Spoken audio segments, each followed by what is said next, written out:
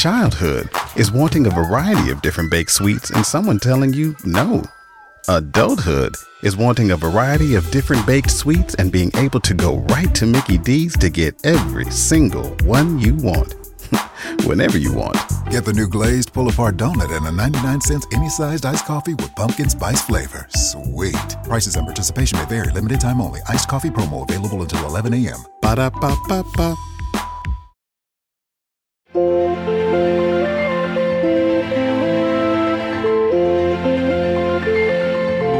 It's Say It Ain't Contagious with Adrian Burgos, Craig Calcaterra, Stephen Goldman, Frank Guritti, Lincoln Mitchell, and Tova Wang.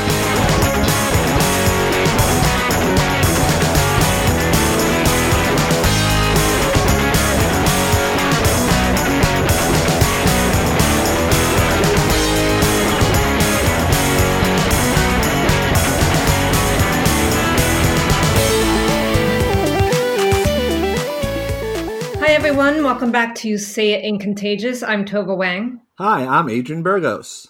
This is Lincoln Mitchell. I'm Frank Guritti. I'm Craig Calcaterra. And I'm Stephen Goldman.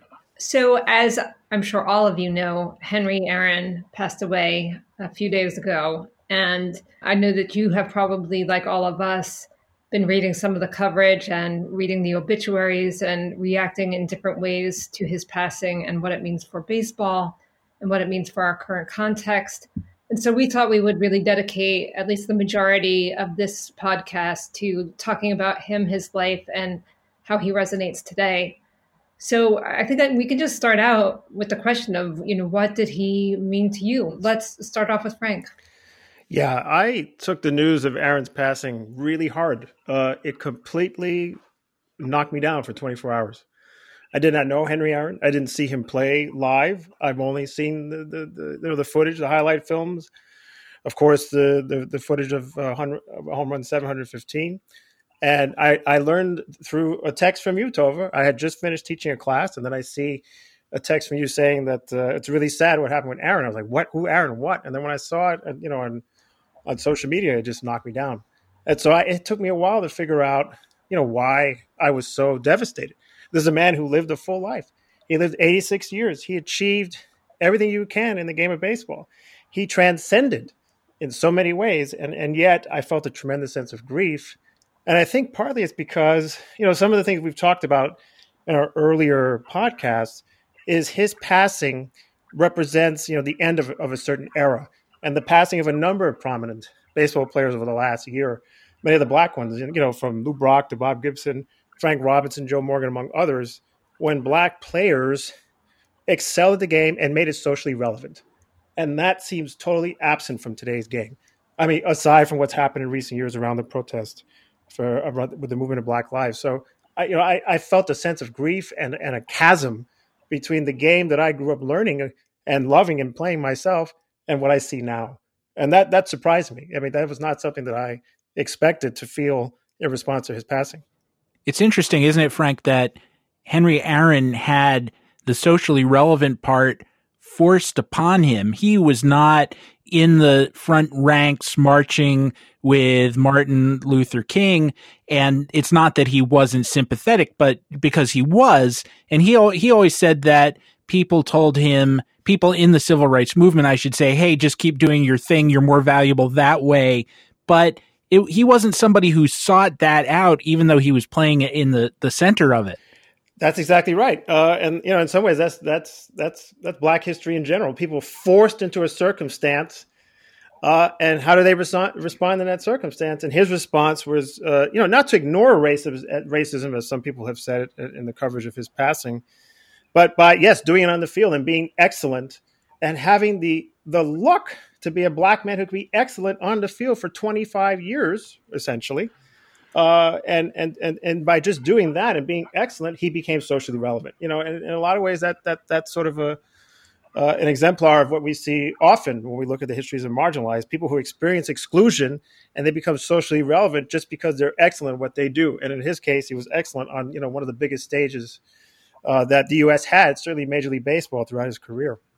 And at the time that it was most important for something like that to happen, to bring to life for many people some of what was going on in other spheres. And, he certainly didn't shy away from it either.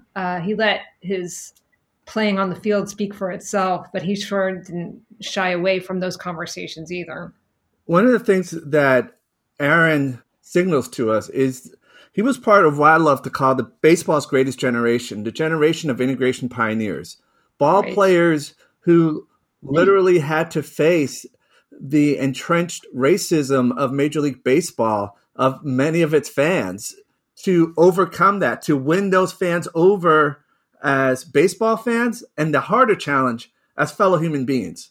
And Henry Aaron had a certain way about him that really brought a number of people to embrace him and another set of people to hate him.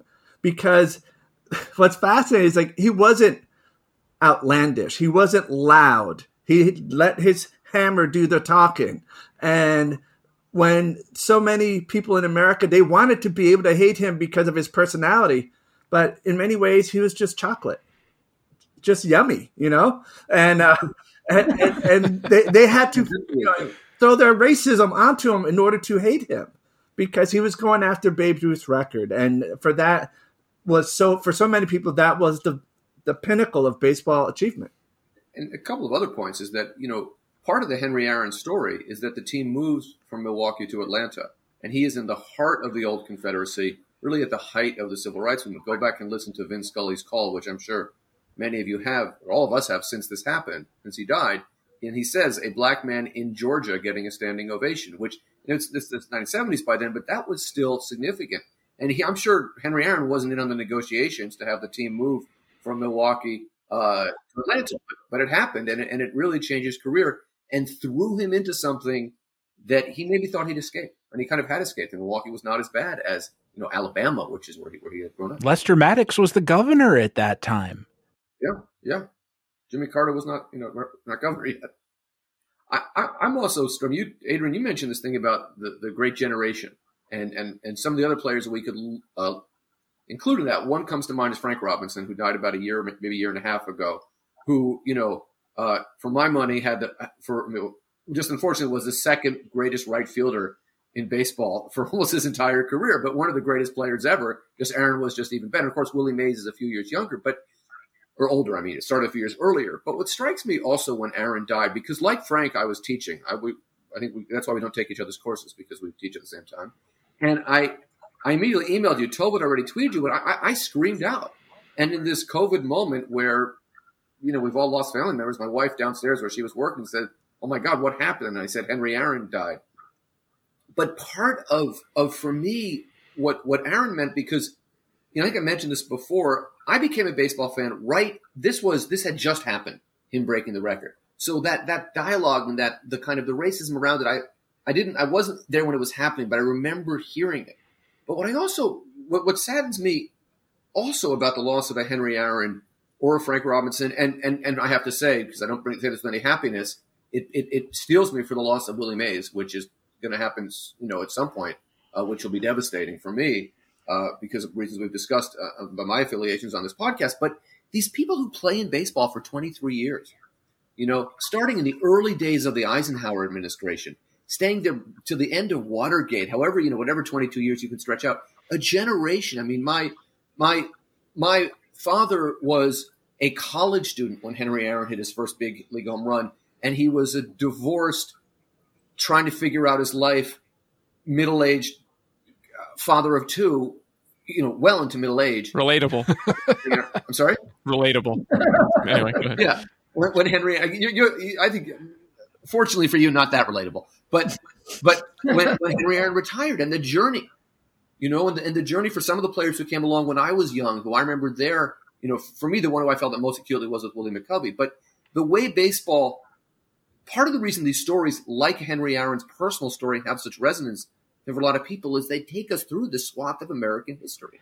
And Aaron, really, because of who he was, how good he was, what he did, the home runs and the RBI record, that it really doesn't. And just one last anecdote, because I remember about 5 or 10 years ago, I was riding my bike up to Columbia from my place for something, and I see a dude walking along Manhattan Avenue. The guy's probably 30 years old, and he's wearing a Henry Aaron Brewers jersey.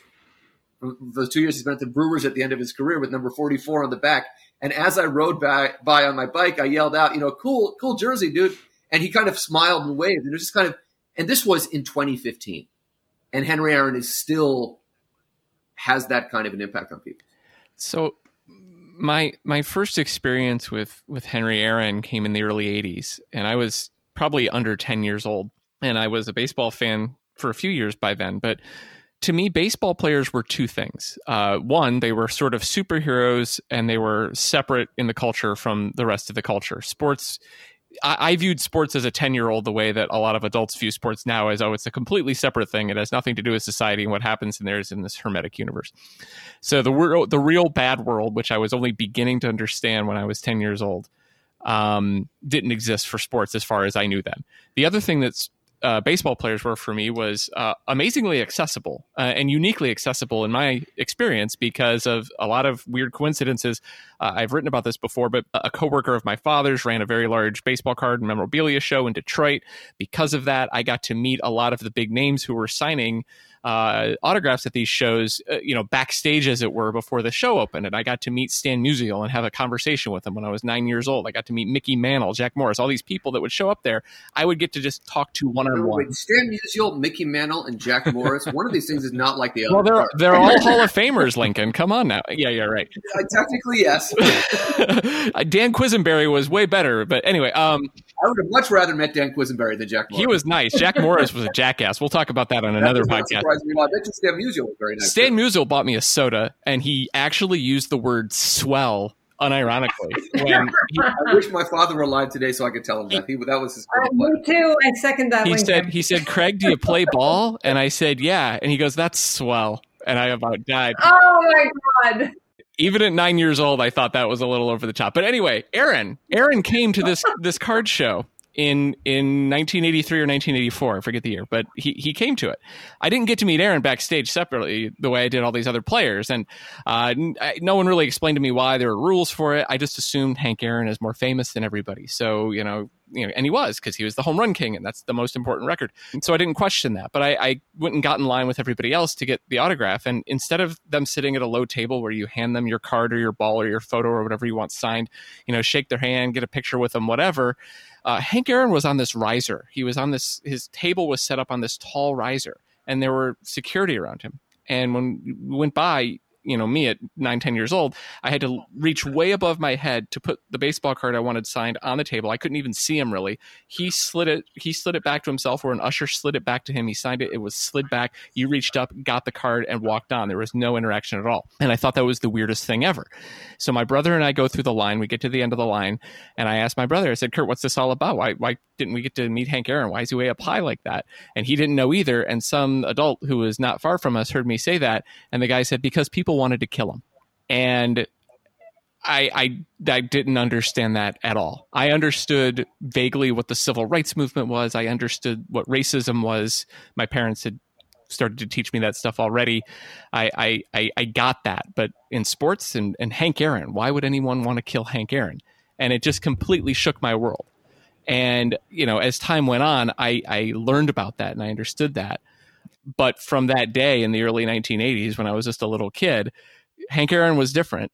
And it was the beginnings of me understanding that baseball was not a hermetically sealed world, and that the world was not a great place. In his autobiography, he published some of the hate mail, This Is I Had a Hammer, which came out, I don't know, about 20, 30 years ago at this point, I guess. And one of the letters that struck me, the hate mail that he got during the chase for Babe Ruth's record, began, I pray that you let the record book stand. And the implication of this letter was that somehow the career home run record was greatly diminished by, or would be diminished by, a non-white person having it. But I pray that you let the record book stand has some weird implications to it if you try to follow it to its logical conclusion. I mean, here is a player who true of any player. If you're going to play for 20 years and hit 35 home runs a year, you're going to hit 700 home runs. And I don't know if he was just supposed to spontaneously retire or kill himself or strike out on... Or start bunting all the time? Or start bunting all the time. I'm not sure what Aaron was supposed to do at that point. And that does seem to me to kind of parallel the idea that, hey, here's a guy just doing his job. He didn't ask for all of this weight to be put on what he's doing. And yet all this extraneous stuff gets heaped in. And like Frank said, that is often the experience of people of color in this country. I want to just add, when you say he was just doing his job, we should also note that Aaron was well compensated for a player of his time, but his income relative to, a great player today to an average household income was nothing like that. So he was kind of doing a job that he had to do. I mean, this is how he had to make a living. In reading some of these things, I'd read this before, but they were making death threats, not just against him, but against his daughter. Yeah. Who, I believe, a first-year student at college. So imagine she had her own security. Right. I mean, imagine just doing your job, whatever that job would be, trying to teach your class, trying to write your newsletter, whatever it is, trying to make sure that people have a right to vote, with that hanging over your head. It's a lot of shit. So when he was running around the bases, right, is a story that's been told many times, right? And when those two white fans come running on the field, like many fans would do in the 70s, there was this great fear, right, where people were watching. It's like, oh, my God, something's going to happen to him. And in fact, they were just going out there to wish him well and be rambunctious like many fans were at that time. The boundary between field and fans was really permeable in those days. So, it was tremendous anxiety and pressure that he was feeling, that his whole family was feeling. And by extension, Black America probably watching this was feeling too, right? And so I think one of the things that others have pointed this out is that, that for in that moment, to some degree, if you put it in the context of Atlanta history too, this is the year that Maynard Jackson is the first Black mayor of Atlanta, right? It's a year when we're seeing a kind of a reimagination of Atlanta as when it becomes the Black Mecca, and people have talked a lot about the remaking of Georgia with respect to the most recent election. But we're seeing a moment like that in Atlanta politics at that time. And so to some degree, part of the threat, I think, as I read it, of him achieving the home run record is its descendants of Black Atlanta, right? And Black folks in that moment when Black mayors are becoming, political leaders, a congressional Black caucus. I mean, in some ways, this is an expression of, or an anxiety around Black power in a moment when Black power politics were becoming institutionalized in the form of electoral politics. It's also reimagining the legacy of Babe Ruth. The racial politics around him were complicated, right? He was accused, and they would attack him with racist slurs when he was playing, saying that he had African-American parent or something like that. And then he becomes this emblem of whiteness, right? And what we know of Babe Ruth's politics, we don't know a lot, but we do know that he did, he was a prominent German-American who spoke out against the genocide in Europe, right? So we know that he was not, that's all we maybe, it's maybe all we know of his politics, but he becomes this emblem of whiteness, which also. He was Catholic and pro-Democrat, at least in the 30s. He supported Al Smith, but so did a lot of Catholic Democrats in 1928. But he supported him for president, so did Lou Gehrig. Kind of related to this, one of the things I found myself feeling also was, in a lot of ways it was a terrible time, but I felt like, wow, that was kind of the last generation also where baseball was so central to American life and to society and would play that bigger role in a public debate.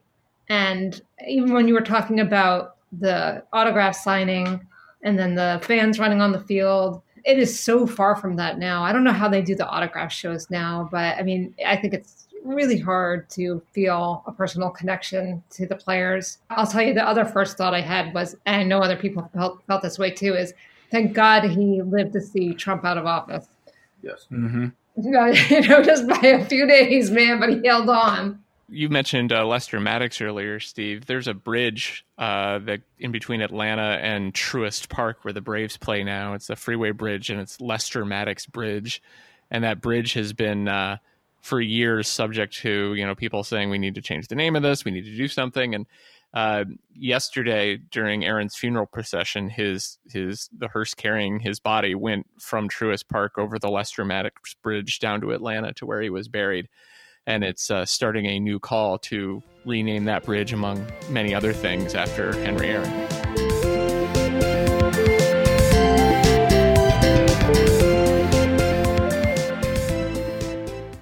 To show you how easy it is to file a claim with Geico, we hired a Shakespearean actor. Oh, woe is me. Wherefore art thy claims help when I hadst a fender bender? Pardon the interruption, but when you file a claim with Geico, your claims team will be in touch right away. But willest they forget about me later when thou needest updates?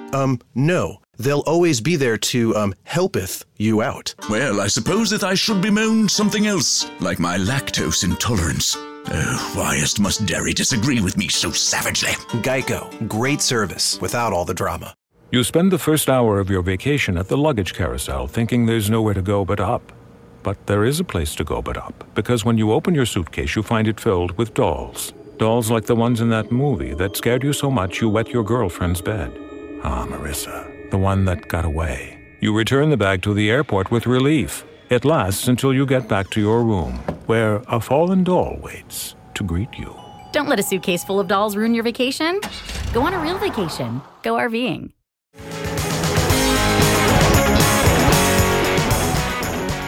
Thinking about what Aaron means to baseball history. And one of the things is when people it's the legacy of the Negro Leagues. And this having been the 100-year anniversary of the Negro Leagues, losing him at the end of that year of commemoration is daunting as we move forward thinking about that legacy of the Negro Leagues. But it reminds me of a question that many people had at conferences and interactions with Negro League players. And I saw, most often it was a white individual going up to them and asked them, "Aren't you bitter?" And for me, people like Henry Aaron and Monty Irving and others, and Buck O'Neil, they refused to be bitter because being bitter gave power to the oppressor then and now. They wanted to overcome that. They wanted to always be empowered by what they accomplished. And, that was part of what I think many people saw as heroic in what Henry Aaron did and who he was as a person. He refused to be bitter, but that's not accepting racism. That's not accepting white supremacy to be the narrative maker of your story. And that is, again, the power of Henry Aaron. And yet, Adrian, it's interesting because if I remember right, at least in terms of the evolving coverage of Aaron over the years, he was considered bitter for holding on to the hate mail, actually, right? If you look at the way he's been covered over the years, I mean, my first awareness of the hate mail, was in the early 90s with the SI piece by Mike Capuzzo, right, in which it's titled "A Prisoner of Memory." Even if the article was trying to, sympathetically portray him, as, dealing with the trauma of receiving, tens of thousands of pieces of hate mail, he was seen as bitter in to some degree, right? And overlooked partly because he was overlooked with respect to Willie Mays. He wasn't as flamboyant, but partly because, there's some sense that how could he hold on to these letters? Why is he holding on to this? Doesn't he know that most Americans loved him? And that may well be the case, that, it is absolutely true that he became a hero to people defined as white, absolutely, for all the reasons that you would want him to be a hero. But, the bitterness narrative, stayed with him, too, when it became clear that he refused to let go of the memory of that hate mail because he wanted his children to see what he went through. He wanted America to see. He held up the mirror to America, to this country, right? And so even in his case, over time, he's resuscitated and remade into this figure that we saw, in some of the press coverage last week as the dignified person who ignored racism when he did not ignore racism. He didn't have the privilege of ignoring racism, right? But yet, even in his case, he had to come through that story, which is interesting. It's really interesting to see the way the kind of the place of the Black American hero is an interesting story in and of itself, particularly around these narratives of dignity, right? And turning the other cheek and the mischaracterization of Martin Luther King's ideas. When Martin Luther King, confronted directly racism, that was what his entire career as a civil rights activist was about. So, some of this too is about the kind of the remaking of Aaron's image after his playing days and how that changes over time. And there was no way for Aaron to win. Let's be clear about that. This thing happened in 2014 where Aaron was interviewed. I think it was in the run up to Jackie Robinson Day. And he gave an interview and he said, racism still exists. They used to wear hoods. Now they wear suits and ties. It's about the most anodyne way you could describe the existence of racism, which racism exists. I don't think that's a controversial thing. But he said that in an interview, and then he got more hate mail for saying racism isn't dead, and he got racist hate mail for that. There was just absolutely nothing that he could do. This was like in April of 2014, and I don't know. Yeah, I know, but it just still astounds me, even though it shouldn't, the way that everyone gets to describe Hank Aaron's reality other than Hank Aaron, or the same goes for any black person or any person of color.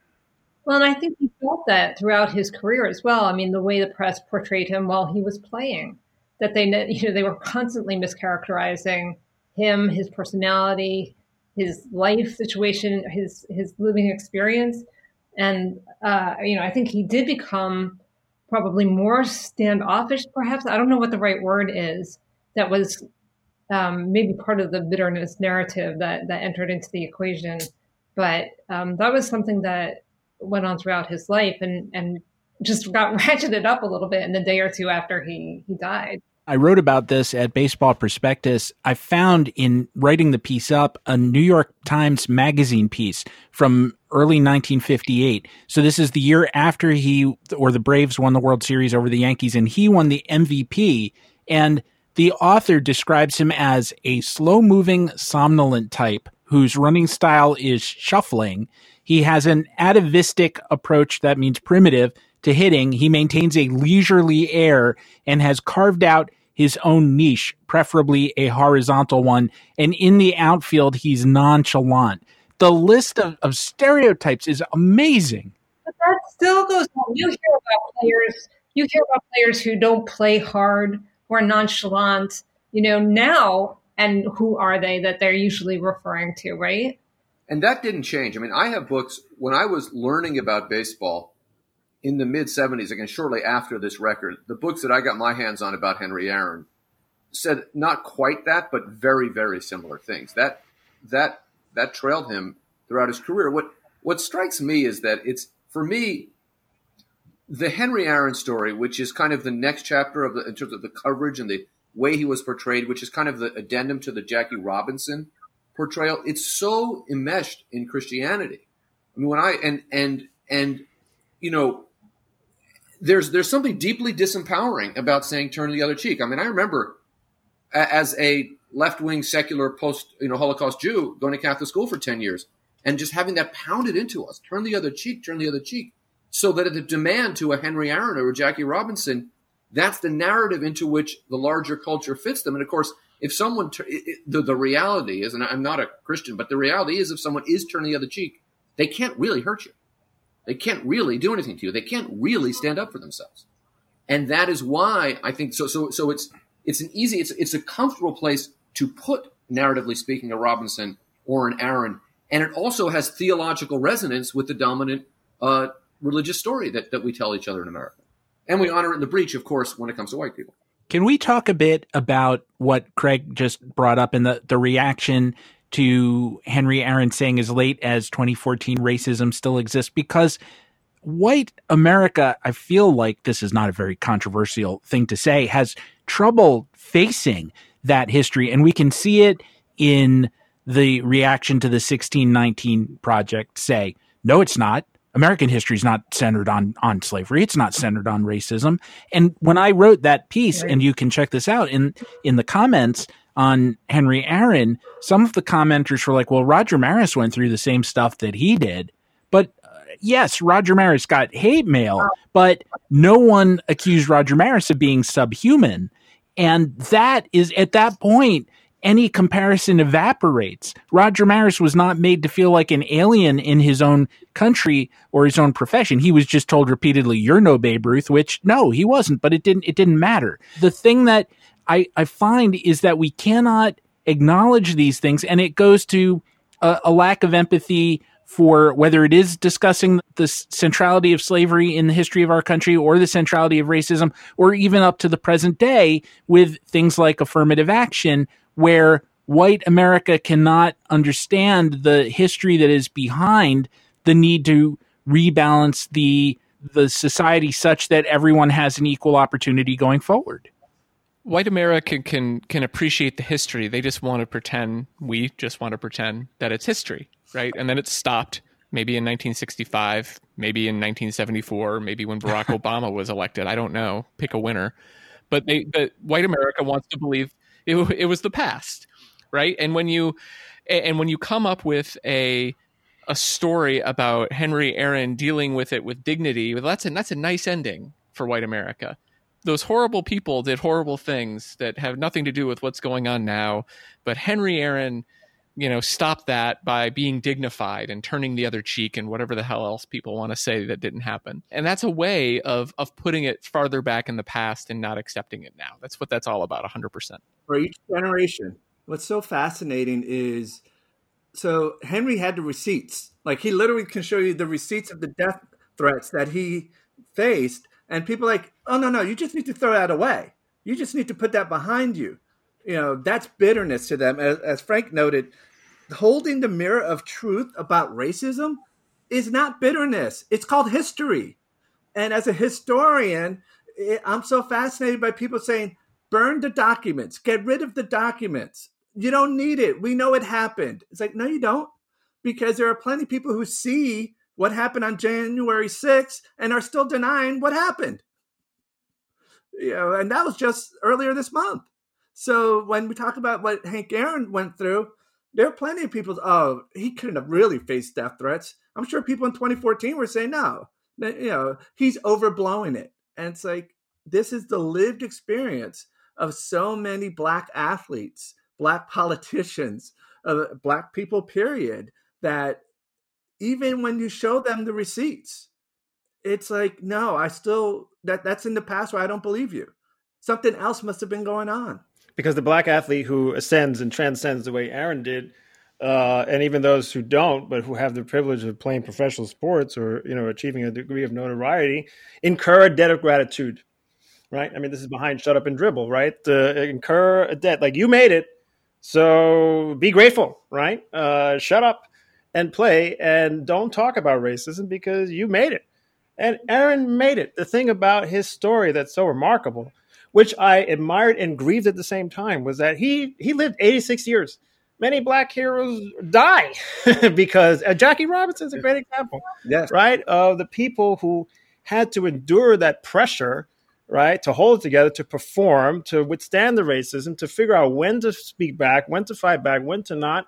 And many of those integration pioneers in other sports, die young. Doing the research I did for even integration of college football in Texas, it's striking that a number of the people who are those early pioneers who come through the Southwest Conference in Texas, they die young. And they die young for a variety of reasons. But the pressure of integration was overwhelming for so many of them. And so the thing that you can celebrate about Aaron is that he survived. When most of the time, many of our Black heroes don't. We honor those who were assassinated or killed, right? It reminded me of somebody like Angela Davis in a completely different context. The day that she passes on is going to be a tough day for me, too, because she's somebody who withstood, who still struggles. She's an activist, so it's different, right? But, it's very rare when you find people from these communities who are able to be excellent for a sustained amount of time, confront racism in their own way, and live to tell about it and live for us, long enough for us to celebrate them while they're alive. Well, and he was strong right up to the end. I mean, I had not realized that he had gotten vaccinated a couple of weeks earlier. I had not actually read at the time, and maybe I should have, but I did not read about the comments he made about the protests and uprising over the summer about George Floyd and how he wished that he was out there with people if he could be physically. So he was still going at these issues, and not to speak of all the work that he did after he retired, working for the Braves organization, I think for many years. I don't know when that ended, and focusing so much on recruiting and nurturing Black players in the game, which is something that, we talk about all the time as going repeatedly unaddressed in baseball. He did. I'm glad you mentioned that, Tova, because he and Frank Robinson, who are largely peers, stayed in the game, and it's striking because it's Dusty is sort of another legacy, right? And that's right. That's right. And whereas Willie Mays didn't, and to me that's an interesting contrast. But you talk about mentoring. There's a Dusty Baker was the best friend Glenn Burke had in baseball, and that is a lot of the reporting on that doesn't put in the context, which is the relationship that Baker and Ralph Garr, who was a teammate at that time on the Braves, had with Henry Aaron. And Henry Aaron, leading by example, illustrating to them the importance of that kind of mentorship, which Baker showed to Glenn Burke. So, but it is striking that he stayed in the game because, and to me that's important because it, in an almost literal sense, it vests Henry Aaron in the game. The game has to reckon with Henry Aaron because he's there. I mean, Adrian had talked off mic about seeing him at Cooperstown, but he's not just in Cooperstown. He's there. He's not someone who just gets trotted out for a ceremony here and there. And that also kind of continued his impact because Henry Aaron hadn't swung at a pitch in a big league game since 1976. And he had an impact well beyond 1976. And in that sense, he stands out. I mean, Robinson and there are others. Think about Bill White's another person who stayed in the game for a while, right? But that was because Ted Turner hired him, right? In some ways, it depended on the benevolence of a white owner, right? Which, as it always does. But even that was not a. I remember watching remember when ESPN was doing the 50 greatest athletes of the 20th century, and then they had one of their episodes on Hank Aaron. And one of the things that it highlighted was that, it was very tenuous, his relationship to the game, until Ted Turner decided to hire him and give him a significant position in the Braves organization. And Bowie Kuhn, who was, completely overmatched by baseball, banned Mickey Mantle and Willie Mays for life. That was a smart move. Yes.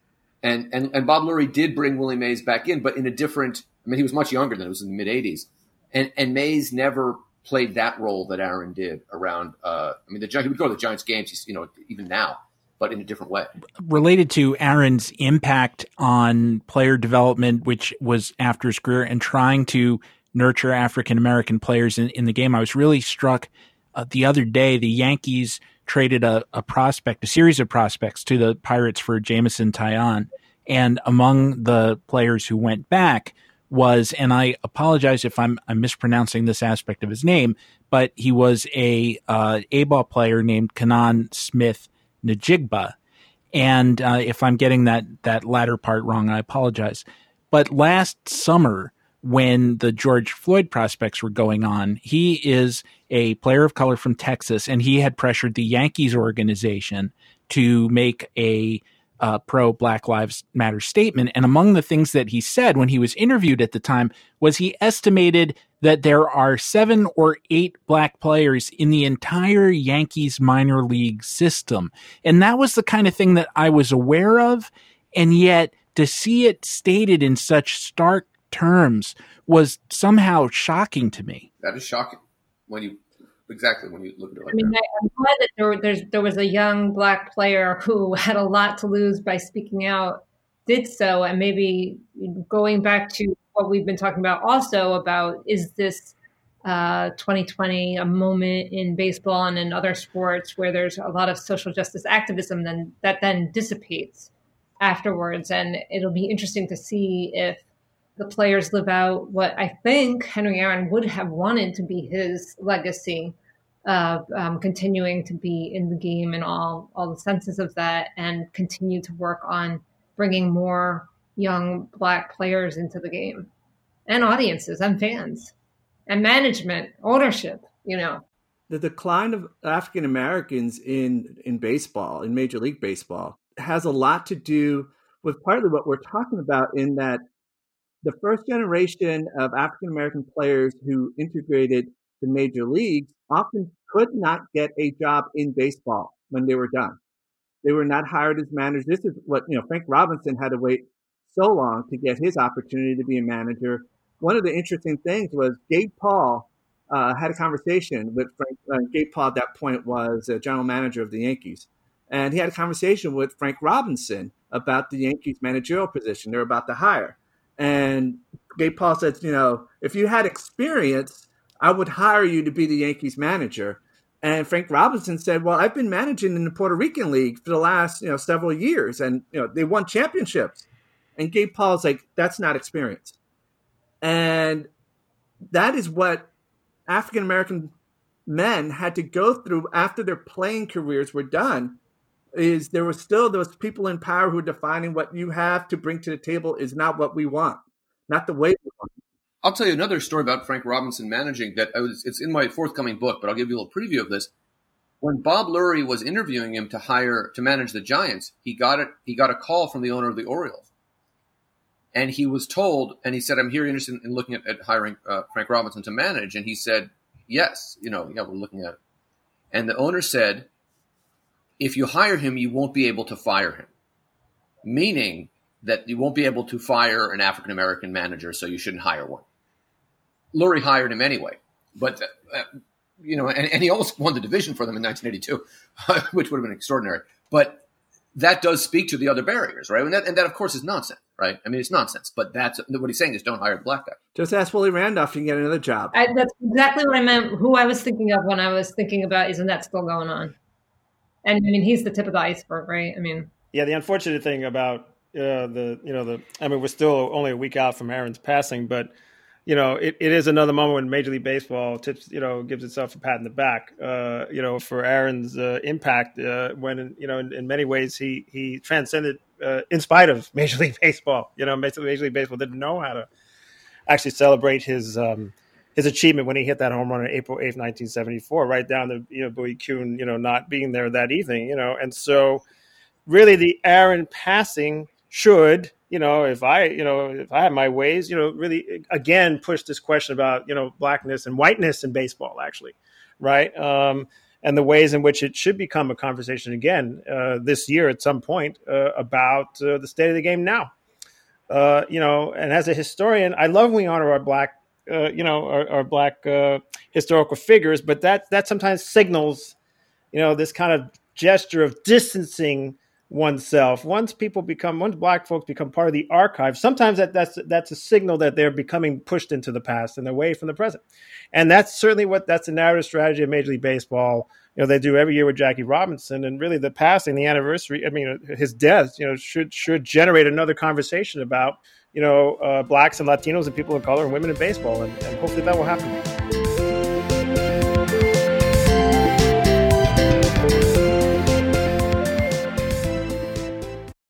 Welcome back to the quickest podcast ever, brought to you by Kohl's. Today's topic, fall style. Wait, wasn't it just June? Right? So I went to Kohl's. Of course you did. I got a cute Cara Santana for 9 West sweater for 25% off and a great pair of Vans. Love Vans. And saved 25% on a Champion hoodie for my husband. Ooh, sounds cozy. You should go. You'll get 15% off or 15, 20, or even 30% off with a Kohl's card. BRB. Select styles. Offers end September 26th. Champion coupons do not apply. Some exclusions apply. See store or kohls.com for details. Childhood is wanting a variety of different baked sweets and someone telling you no. Adulthood is wanting a variety of different baked sweets and being able to go right to Mickey D's to get every single one you want. Whenever you want. Get the new glazed pull-apart donut and a 99-cent any-sized iced coffee with pumpkin spice flavor. Sweet. Prices and participation may vary. Limited time only. Iced coffee promo available until 11 a.m. Ba-da-ba-ba-ba.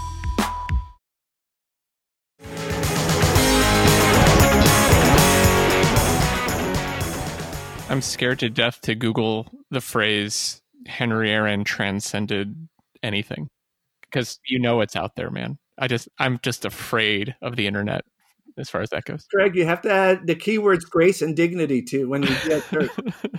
Oh, that's all over the place. Well, I mean, the first firestorm of that happened just moments after it was announced that Aaron died. Jeff Passan of ESPN got completely raked for his, grace and dignity tweet or something like that. And I know Jeff a little bit. He just wasn't thinking. He's autopiloting, but that's what people autopilot to. It's what white people autopilot to anyway. And he did that. The local sports columnist in the Columbus Dispatch, where I live, the headline was "Grace and Dignity," and I was almost like falling over when I saw that. It's everywhere. No one can help themselves. Right, which means something different when applied. I mean, Joe DiMaggio was always described as playing with grace and dignity. It meant something very different. It has a very different meaning. Joe DiMaggio, when he was a young player, there was a profile of him in Life, which I'm sure you're familiar with, Lincoln, that talked about how he doesn't speak with an accent and he can read and write in English and doesn't comb his hair with olive oil. And it doesn't smell like garlic. And doesn't smell right. And the question for him in that time, and for Hank Aaron, or Henry Aaron, excuse me, when we say grace and dignity, is what was the alternative? You have a gun to your head, and if you want to continue to be in the public eye in that time or place, you didn't have a lot of choice but to dance to the tune that was being called for you. I mean, it's a little bit later, but the alternative is to be Dick Allen, who gets run out of baseball. I mean, it's largely run out of baseball. Not quite in the caliber of Henry Aaron as a hitter, but who was, but not that many cuts down. I want to bring up a different reaction that I had to his passing, which I think will annoy Lincoln, which is always fun. But it also, they kept repeating the video of Henry Aaron when Barry Bonds broke his record. And I got so angry all over again, not just because Bonds, to me, cheated his way, however you want to say it, to the record, but that he put Henry Aaron through that. And Henry Aaron had, that was another moment where apparently he acted with dignity and grace, but it was really kind of a compromised position. But I got angry at Barry Bonds all over again. And it was Henry Aaron's good friend, Bud Selig, who made that happen, because Bud Selig decided steroids were fine for a long time. Howard Bryant talks about this. So he wrote his biography of Henry Aaron, the last hero, and he says he had to convince Henry Aaron to go along with the project, or at least talk to him about the biography, because he thought Bryant wanted to talk to him about Barry Bonds, and Henry Aaron didn't want to talk about the Barry Bonds record at all. He really wanted to shy away from that dynamic, and so one of the things that Bryant did is show him that. Or convince him enough that he wanted to write a book about him, and that the Bonds question was secondary. And, of course, this is inching us towards a Hall of Fame discussion, which we could have now or at some other point, perhaps. But yeah, no, I mean, I think, this question of the significance of his record, what it means, and whether Bonds, I mean, my sense is that most people don't recognize Bonds' record, and that Aaron's, place is secure, which raises the question of the function of records to begin with. Another reason, I think you're right about that, but another reason is that it's hard to imagine any record in baseball that being broken. I mean, within 20 years, fewer years than that, decade or so of Henry Aaron breaking that record, Pete Rose, another just, charming, graceful, dignified man, broke Ty Cobb's record, and really it wasn't that big of a deal. So Aaron does this at the last moment where this would have been of national significance. And that is why. And then you fill in the story of African-American ball player in Atlanta, and it becomes even bigger. But it was the last moment when... I was going to say the exact same thing, that I think even if Bonds hadn't used the cream and the clear as he did, the funny thing was he was using his PEDs wrong. But regardless of what, because they're not topical, but regardless of whether he was enhanced or not, I don't think the record, legit or otherwise, would have had the same impact because the context wasn't the same. It's funny that you can't talk about the record without talking about the steroids and everything, but it's an interesting conversation to have. Sometimes it's very loaded, sometimes with the home run record, but it's more fun to have with the hits record. But, we're sort of in this post-factual society in a lot of horrible ways, but in some ways it could be fun to be in a post-factual society in baseball. For example, I like to refer to Ichiro as the hit king. That pisses people off really bad. Of course, I'm doing that to piss people off. Do you refer to Sadaharu O as the home run king? You should. I usually don't, because he's just not in the news like Ichiro has been over the years. But I certainly before. A long time ago, when I used to be a little bit more strident of a steroids apologist, I would talk about, occasionally I'd call Barry Bonds the home run king. Now I'm ashamed of myself for saying that, but he's the record holder in the United States for home runs, and we could talk about the legitimacy of that one way or the other in a different way. But he does have the number. The number is real. But there's still a conversation to be had about that. People have their opinions of who the home run king is. I think they would have that even if the steroids didn't enter into it. I'm not a fan of this particular person, but Dave O'Brien is the beat writer for The Athletic for the Atlanta Braves. He's covered the Braves for years and years and years. He has a podcast on The Athletic, and it's called 755 is Real. That's the name of his podcast. To me, there's complicated racial politics there, right? Because the grace and dignity narrative makes Henry Aaron the African-American ball player that white reporters can write positive things about. Barry Bonds and his father, Bobby Bonds, who was a great player in his own right, not that caliber player, but a great player in his own right, you cannot write about them that way. No. Right? Barry Bonds' record is not viewed as real as white America, not because he took steroids, but because he wasn't nice to the press. And to use a racial code word, he was always called surly. That's a big part of this. So I think the racial politics are really complicated. Barry Bonds, I'm going to say this for the 107th time, hit more home runs off of pitchers who were taking steroids than anybody in baseball history. But don't you think, though, that also has to do with the moment in time that we were not going through? We weren't in the immediate backwash of civil rights when Bonds set his record versus when Aaron was doing it? But yeah, absolutely. But what I'm saying is that Barry Bonds' temperament was much closer to Dick Allen's than to Henry Aaron's temperament. And white American sports writers who craft those narratives, they were being nasty to Barry Bonds before he ever took steroids. Yeah, I mean, if you took the steroids away, I think it would be still a very different record-breaking experience. It wouldn't be nearly as just sort of like dreary as it was for a lot of people that it became. Yeah, it was like on the day before the election in 2016, somebody wrote a piece. I don't remember where, but it was a great headline. It was assuming that Hillary Clinton was going to win, as we all were. And the headline for the article was Hillary Clinton's long, joyless slog to the presidency. and it was kind of Barry Bonds' long, joyless slog to the record.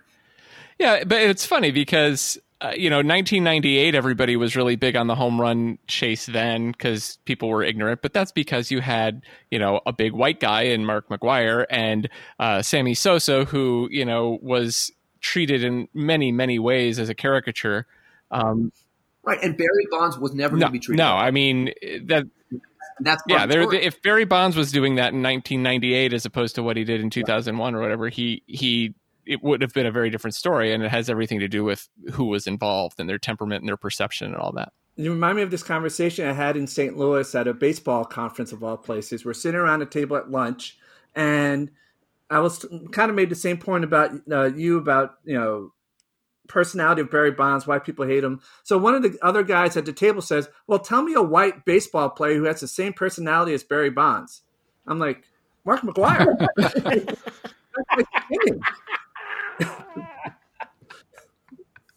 And I mean, they were both surly. Mark was very difficult to the press. And yet since he was the white Paul Bunyan baseball figure, became elevated.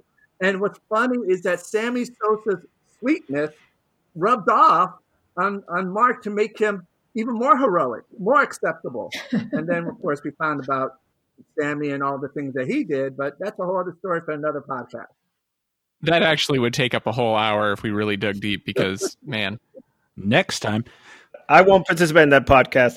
I'm half Dominican, and I will reserve the right to remain silent on Sammy Sosa because there's only so much to say. However, the other fascinating teammate of Mark McGwire is Jose Canseco, who is also a fascinating guy who is, if you watch, it was really, in a good way, a little nuts now, but he's fun. Let's not go from Aaron to Canseco. Yeah, we've really degraded the conversation. You don't want it in the same sentence. You don't want it in the same podcast. And he and Tommy still have the record, I believe, for most home runs by two brothers in the major leagues. Because Ozzie just could not do anything as a big leaguer. Ozzie Canseco. No. But they were identical twins, so they could play more games than Tommy and Henry. You folks are raising this character question, which was very much in the news in the last 24 hours with respect to the Hall of Fame vote. I'm not an expert on the matter, but I did hear people talk about character as it relates to somebody who used to pitch for the Red Sox and the Phillies.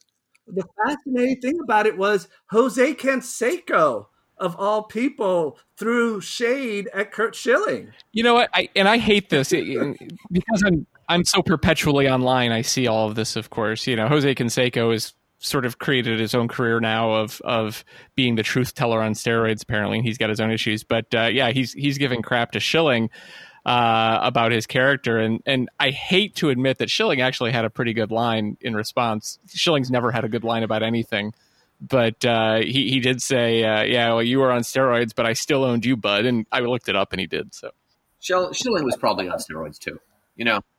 This is another one of those. Let's all blame the surly African American guy for the steroid scandal, right? Come on. I thought it was the petulant Latino guy, Jose. Well, wait, who's articulate then? That's the one I don't get. But the mastermind is always the Jew, Bud Selig, right? None of us are without sin.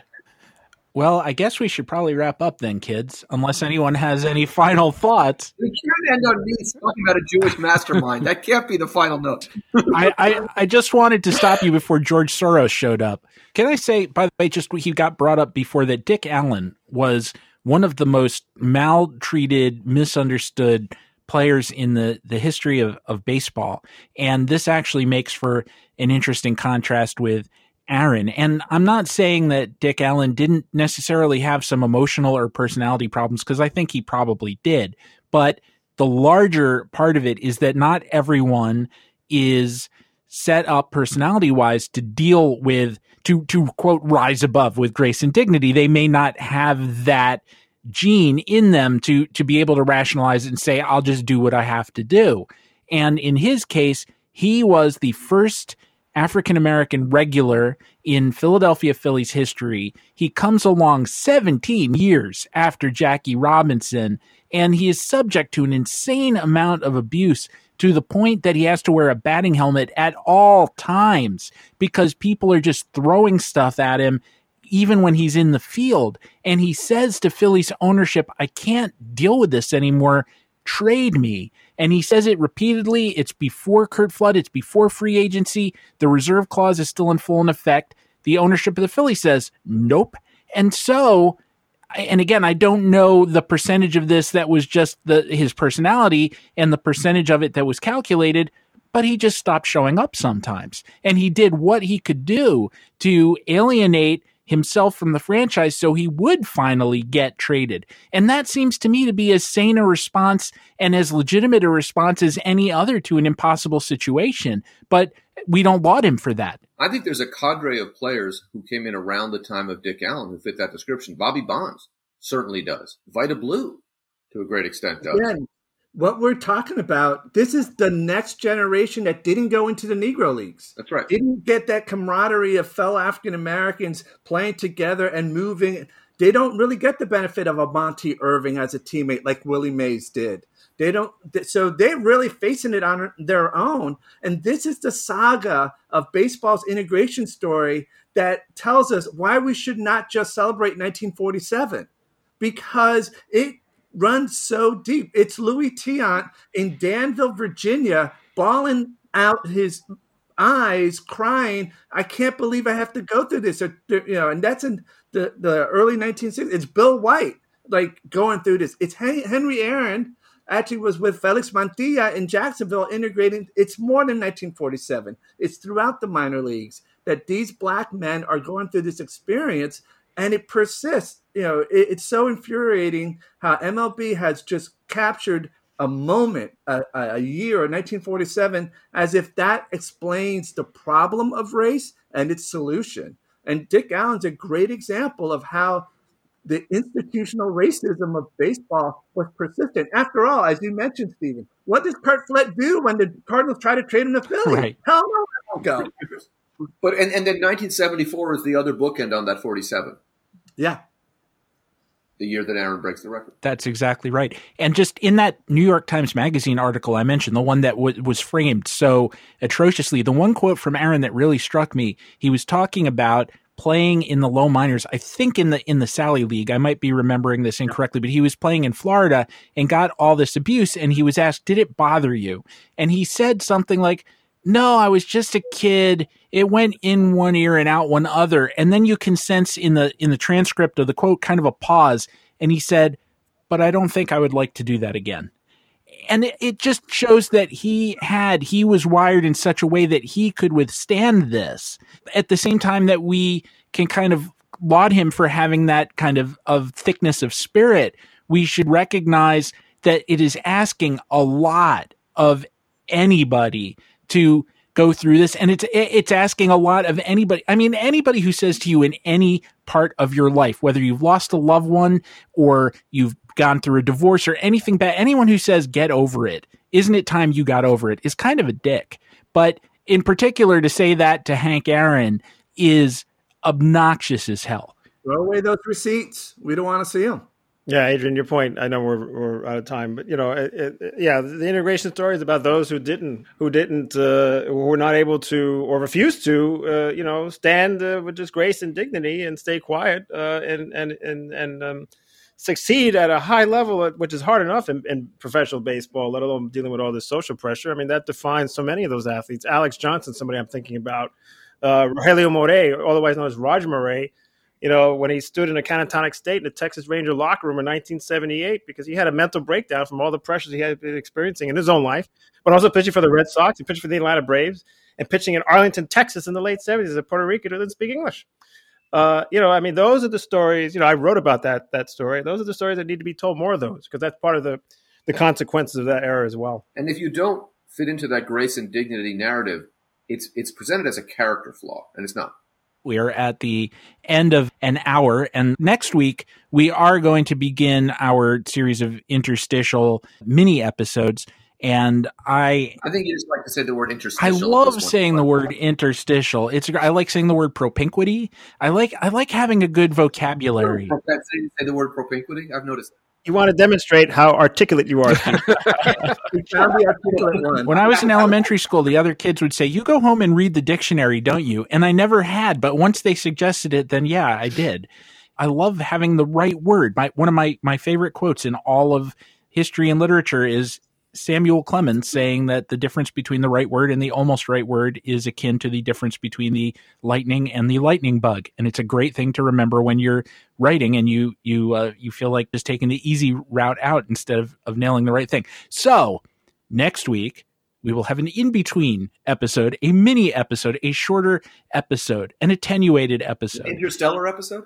An interstellar. Only if they put it on a gold record and launch it into space with the next Pioneer or Voyager probe. I'm not sure which of you will be joining me. Some of you will be, and we will be remembering some presidents with David Roth, Esquire, and I hope you will join us then. Oh, one other thing, and it doesn't take any big words to say. It's just 4 syllables and 6 words. It's rate, review, and subscribe. We would greatly appreciate it if you go to the podcatcher of your choice and do so for Say It Ain't Contagious. It is now available on all the major services wherever podcasts are sold or vended or rented or acquired, however you get them. They're generally free. Well, if you let them know that you like us, then more people will see that we're here and the show will gain a greater audience, which in turn will allow us to keep bringing you conversations like this one. So let your fingers perambulate, let them do the walking over to the podcatcher of your choice and rate, review, and subscribe. Thank you so much. Any final words, anyone? Tova as the ostensible host? The ostensible host? Another big word. That $2 vocabulary there from Steve Goldman. Thank you for joining us again. It's a lot of fun for us. I hope it's a lot of fun for you, and we will see you again next time. I think we should have Goldman bingo and just have words. If you guys keep making fun of me for this stuff, I'm going to mention my SAT verbal scores. So.